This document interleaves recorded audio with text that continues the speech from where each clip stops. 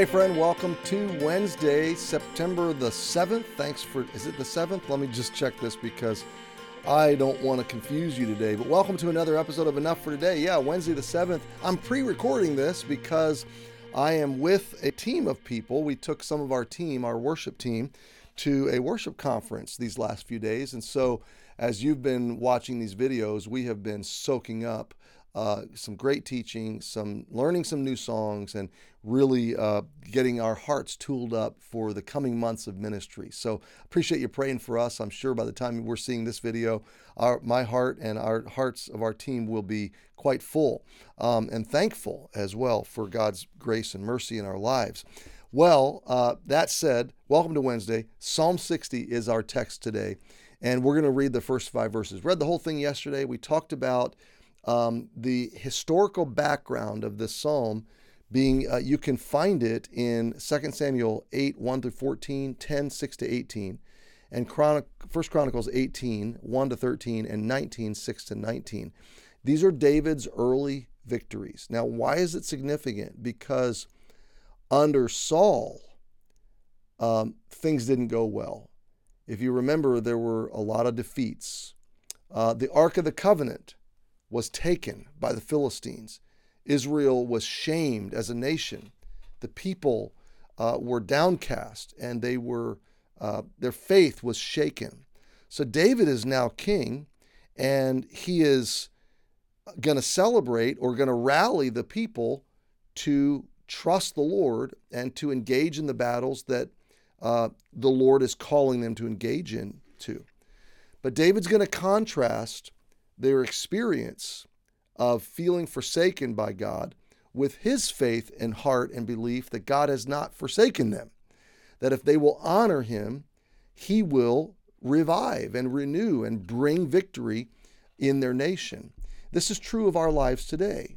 If you believe that God is done, then he is, okay? Because he will never in your life go beyond your belief. This is why Jesus said, when the Son of Man comes, will he find faith in the earth? Okay? Everything with God begins with belief. So if you start with unbelief, if your posture with God is, I don't believe until you show me, well, there's a very good chance you're never going to really believe. You're certainly never going to see the wonderful and exponential victories that God wants you to experience. Because in all of God's victories, the first posture of his follower is, I believe. I believe God is at work. I believe God is doing something, and I'm going to act on that belief. We talked a little bit about this on Sunday. I am going to believe to the point of action, and that's where David is in this psalm. But he's going to rehearse where the people were and how they felt forsaken.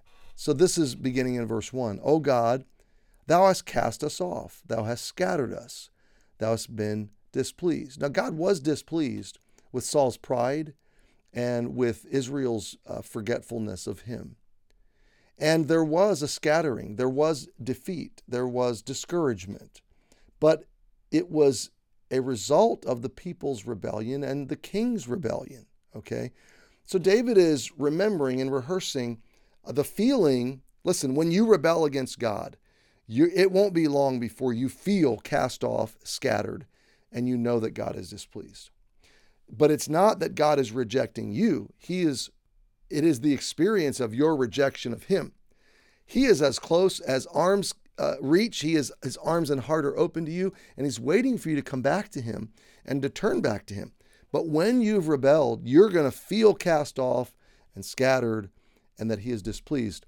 And it's a dangerous place, because when you feel cast off, your psyche says, I can never get back. He doesn't want me back. He does want you back, okay?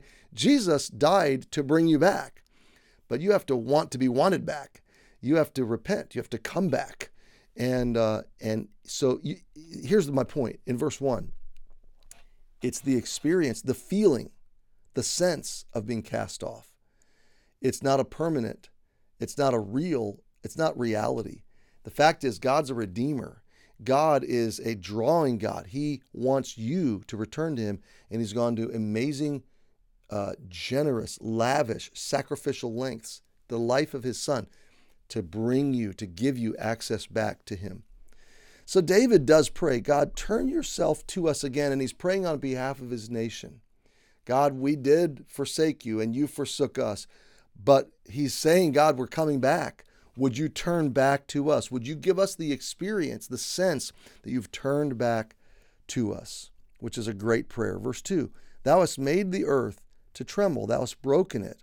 Heal the breaches thereof. In their defeats, the earth trembled. They trembled.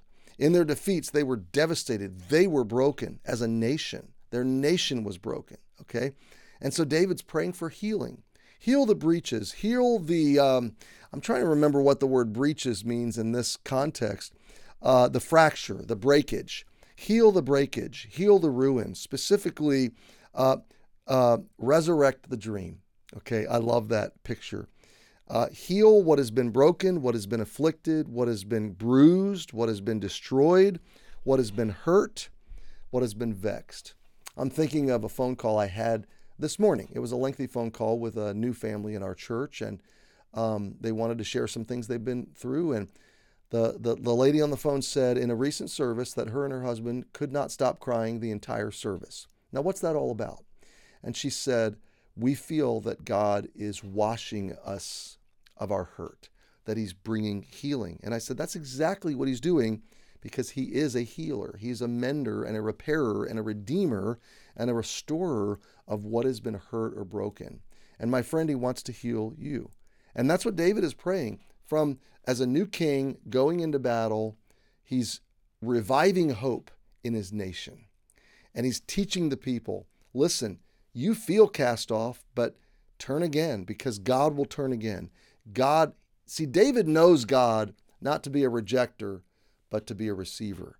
He knows God to be a healer. So God, heal what has been broken and torn and shaken and bruised.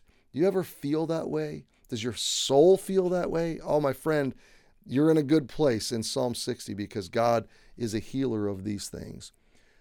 Thou hast showed thy people hard things. Thou hast made us to drink the wine of astonishment. I'm reminded of my own journey with cancer. I'm reminded of Lamentations 3, when Jeremiah said, he's made me to drink gall and bitterness. David understood the heart of God. The sovereign plan of God leads through dark valleys, leads through sorrowful times, leads through hard things.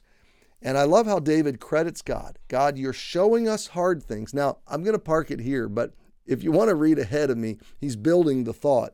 He says, you've showed us these things.